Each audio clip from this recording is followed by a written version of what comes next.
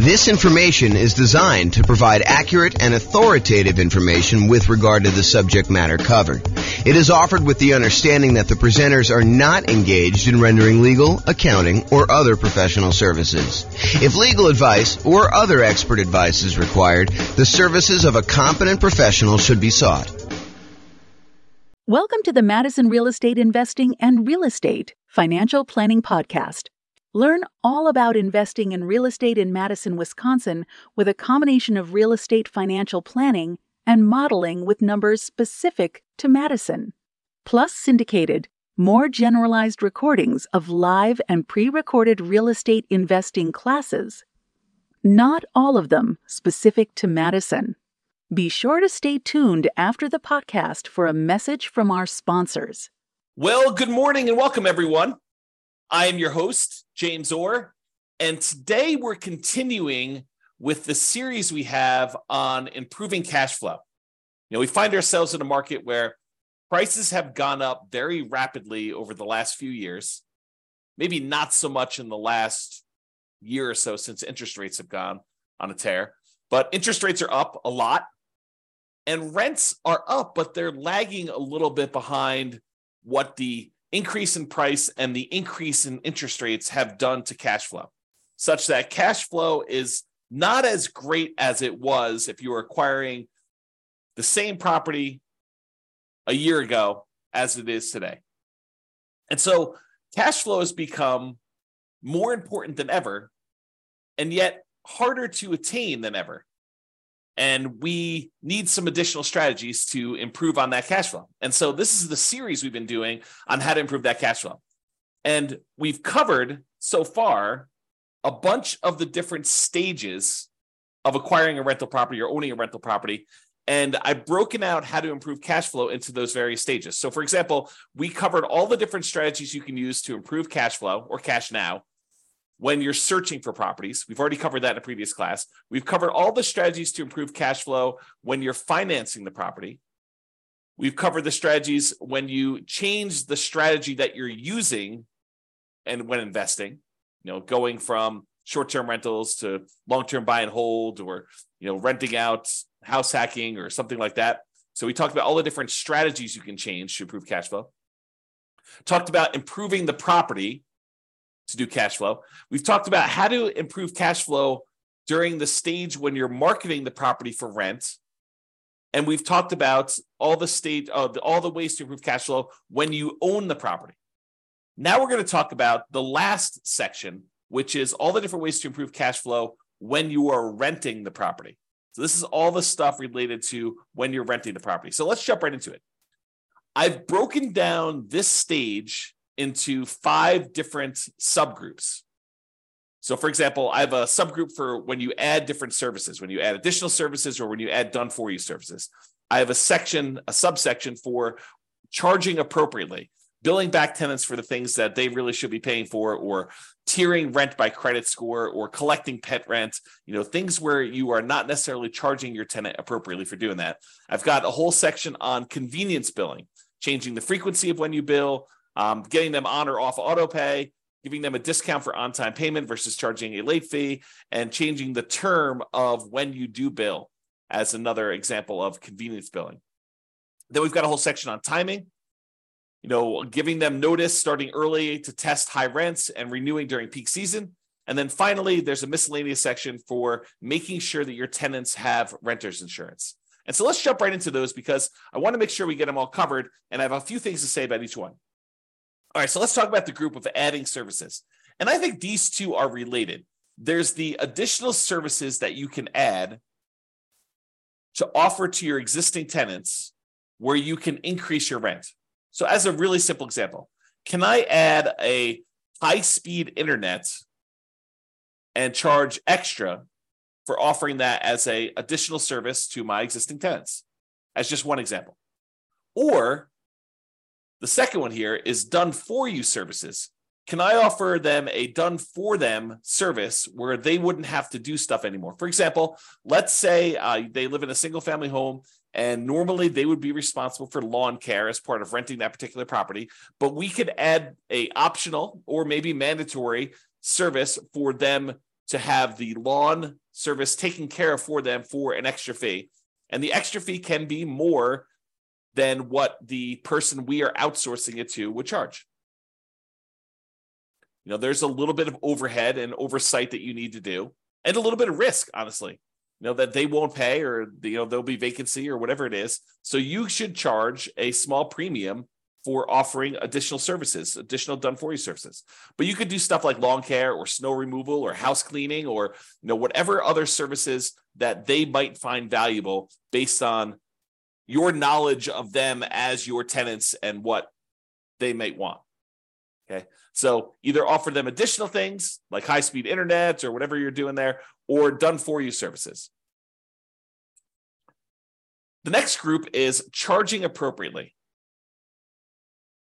I don't know how many times I brought clients out to look at a property where the current landlord is not billing back for utilities. They're renting their properties and they're saying, water is included in rent, or electricity is included in rent, when you could measure the utilities and bill the tenants back separately for these extra utilities. So if the clients of mine that are looking at these properties, they see that as a way to immediately get higher rents and increase the profitability of their properties. And so if you are one of those people that are not currently billing back for a utility that is being provided to your tenants, and you're sort of just lumping it in with rent, you may want to break that out separately and charge that back to them, bill back for the services. And these can be things like things that are already included in an HOA fee. So, for example, there are some neighborhoods around here where the homeowners association includes garbage pickup as part of the HOA fee. But garbage service is something that typically tenants would pay for. And so I think you could, and definitely check with your attorney on these things, don't believe me, but I think you can and should break out the cost of what it would cost them to have the garbage and charge that back to offset some of the expense you have as part of the HOA fee that you're already paying to get the tenant to pay for their own garbage service. Or things like in our area, we have a thing called non-potable water, where we can use that water in order to water the lawn. However, it's not drinkable water. It's only used for watering the grass and sprinkler systems and stuff like that. And so sometimes there's an extra fee for use of that water. It's usually cheaper water than getting it from the city that is drinkable water. But your tenant is responsible for watering the lawn, and they should be paying for that service. So you should bill it back. Another example is electricity. Or if you're already grouping water in, if you only have one water tap coming in, you've got a 12-plex. A lot of times landlords are saying, hey, look, the water is not metered individually, so I can't go and charge that. No, I think you can actually prorate it. You can make it so that it's divisible by the number of units or by the number of people that live in the unit. Talk to your property manager or your attorney to make sure that that's legal in your particular area, that it's justifiable that you can do that. But I think that's completely valid. What about tiering rent by credit score? It's a controversial one in some ways, right? But if someone has a really, really good credit score, might you give them a discount because they are more likely to pay on time, less likely to have problems with them staying in the property? Or could you say to somebody who applies and you say, look, or normally our credit score cutoff is 650. If you have less than a 650 credit score, we don't usually rent to you. They say, hey, is there anything we could do? My credit score is only 640. And you say, well, I might be willing to rent to you, but I would need to charge either an extra security deposit or an extra non-refundable fee, kind of a risk premium, or, for $50 extra per month in rent, I could see, that being a way to offset the credit score kind of rule there. So you can go ahead and advertise the higher rent for someone who has great credit, and you could tier rent by different credit scores. Now, again, I would check with your attorney. This one seems a little controversial. It's not what I've done. This one could be controversial, though, as far as tiering rent by credit score. What about pet rent? If you allow pets, first of all, I should say this. I don't believe we as landlords can charge a fee large enough to cover the extra costs, the extra damage, that we might see from a pet. I think the extra, whatever it is, $15, $25, $35, $50 a month that you might get for charging extra pet rent for a poorly behaved pet would nowhere near make up for the damage we would have if their pet does damage to the property. In fact, it may not even be covered by their full security deposit. So some people will charge pet rent or a non-refundable pet fee in exchange for them having pet, or both in some cases. Okay, so can you charge pet rent if someone has pets? Is another way to increase rent on a property. Let's talk about some convenience billing options. For example, some tenants get paid weekly or biweekly or monthly. And most landlords offer billing on a monthly basis. However, some tenants would prefer to be charged weekly for their rent. They'd prefer not to have, a really big amount coming out in the first of the month. They'd prefer to have, a certain amount coming out every Monday. And if you just think about it this way, let's say rent is $2,000 a month. And so $2,000 a month, normally if you charge monthly, you'd be collecting $2,000 times 12 or $24,000 a year in rent. But what if you offered the tenant an option? It's their option whether they want to do monthly or if they want to do this new strategy. And you offered to do $500 every week on Monday instead of $2,000 a month. Well, $500 a week, there are 52 weeks in the year. And if I have my calculator out here, let's pull up my calculator. So $500 times 52 weeks is $26,000. So instead of charging them $2,000 a month, you charge them $500 a week. They get the convenience of paying weekly if that's how they prefer to pay. And you actually end up increasing your rent by about $2,000 for the year, or you divide it by 12, about $166 more per month on average. If instead of doing that, you could do it also bi-weekly. You could say every 2 weeks, which is when they might get paid, 2 weeks on the Monday following the Friday payday, give them a chance to have the money hit the account and clear and everything else. And then on Monday, you auto pay for $1,000 instead of the $2,000 a month. Okay, so that's an option. What about auto pay? Auto pay could be considered a convenience. And so you could charge a small fee for auto pay. Or if you have problems collecting rent, maybe you say, hey, look, there's a convenience fee or a inconvenience fee of me having to manually accept your checks and process them. And sometimes they bounce or whatever it is. And so you could charge a fee for people not being on auto pay. Right. So you could go either way with that, depending on what is going on in your marketplace and with your particular properties as a way to increase income from the properties. And, some of these strategies, as I think about it, some of these strategies are ways to increase income, but some of them are just to be paid for the time you're spending doing things that you might not have from other tenants.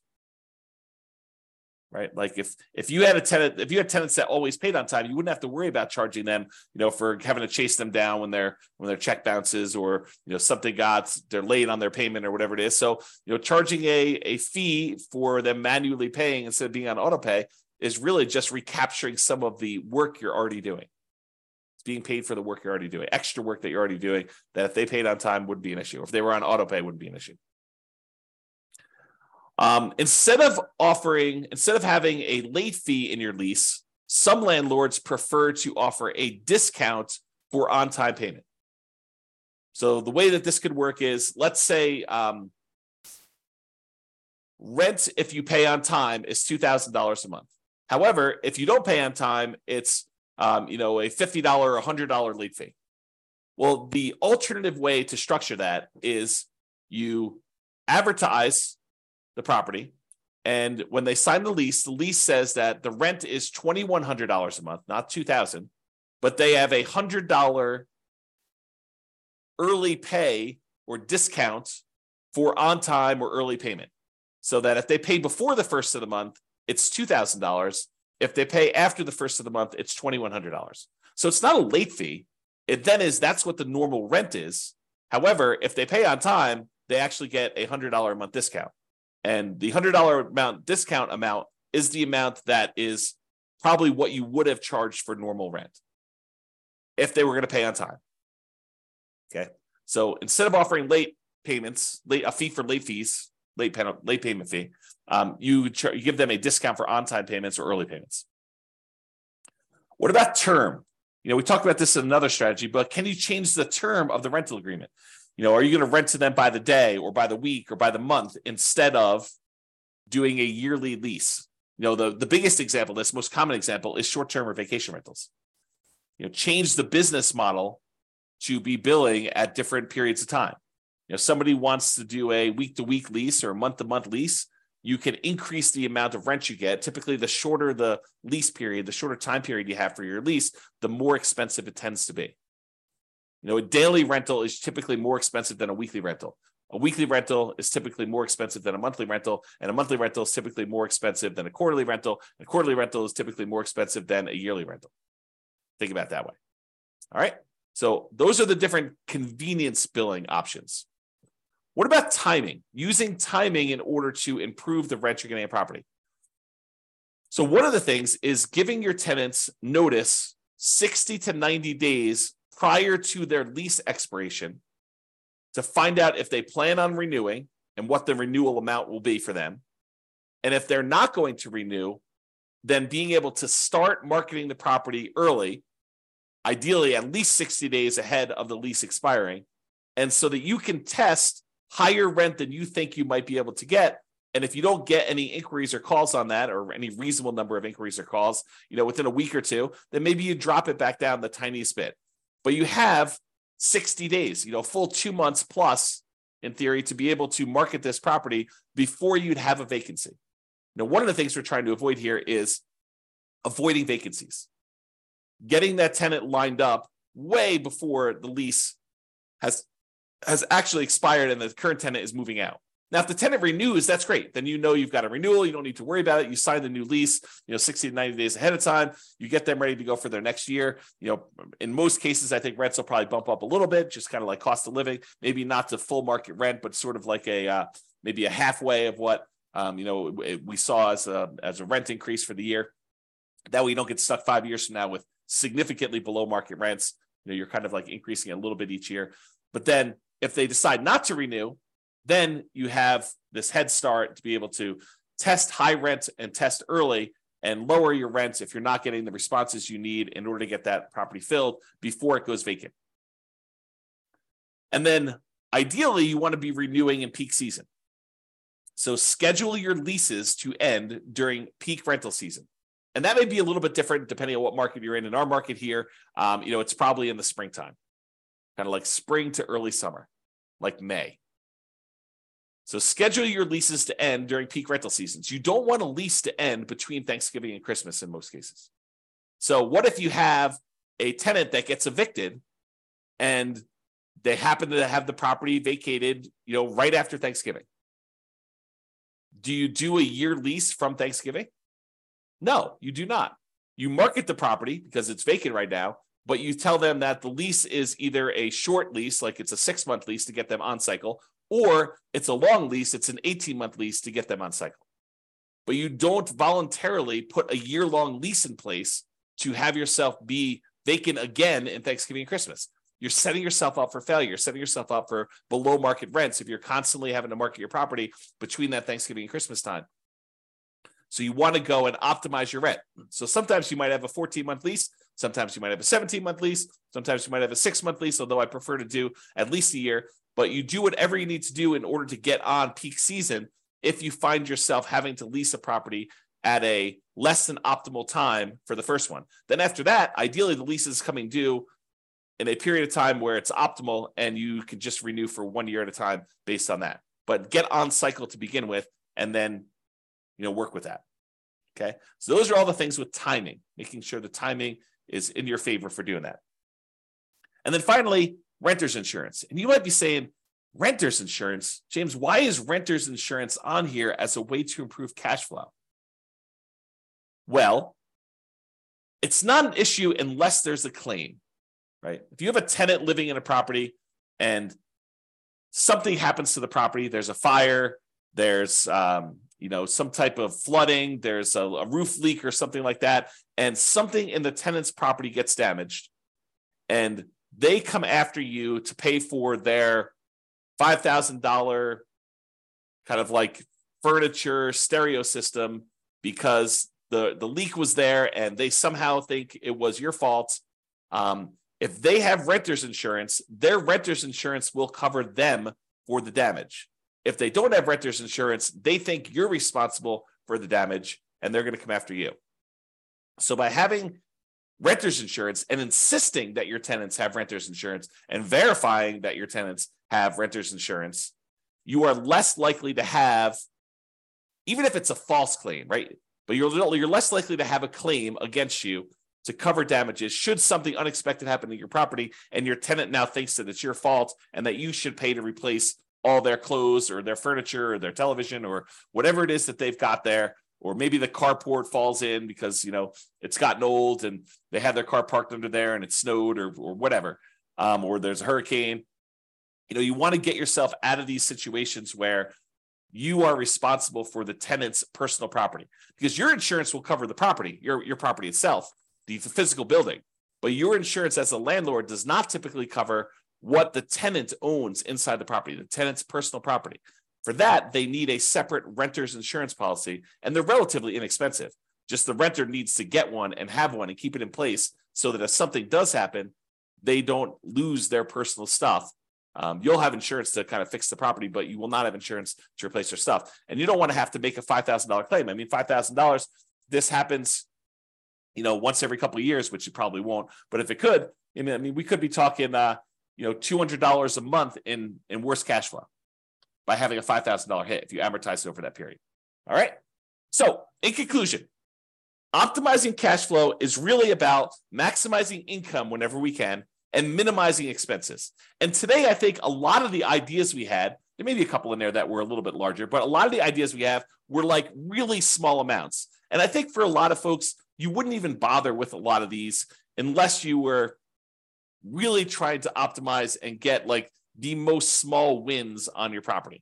I think for the most part, if you do the big things, use the right strategy, get the right financing in place, kind of do the things to make sure that your property is rented and rented right. I think you don't need to play around with some of these things that might increase it by $25 or $50 a month. Because I think you get to a point where if you've already optimized in other areas, adding these additional ones on there start to get excessive. If rent was $2,000 a month and you've done a couple things to kind of bump it up to $2,050 or $2,100 or maybe $2,150, then if you think you're going to add another thing on there that's going to get you an extra $35 or whatever it is, I think it's harder and harder to do those extra amounts. The further you get away from kind of like the range of rents that you're getting, the harder it is to get those additional wins, additional improvements. Okay. So there are things you can do on properties you already own that will improve your cash flow. That's sort of what we talked about today. It is better, in my opinion, to take a more holistic approach, look at all of the different stages, look at all of the different ways that we can optimize, and pick the ones that make sense for you and your particular situation and your particular properties. All right, that's all I got. I hope you've enjoyed this particular class. Have a great day. Bye-bye for now. With home prices up, mortgage interest rates up, and rents up, but not quite enough to counteract the higher prices and interest rates, cash flow on rental properties in Madison is harder than ever. Book a call with the Real Estate Financial Planner to apply our proprietary 88 strategies to improve cash flow on your rentals. See the show notes for a link to schedule your call and improve your cash flow today. If you're a real estate agent, lender, or professional in Madison that wants to help our real estate investor listeners, consider reaching out to learn about collaboration opportunities with this podcast. We'd love to add more value to our listeners by having you assist our investors buy, sell, and finance their real estate investments. See the show notes to schedule a call to discuss collaboration opportunities.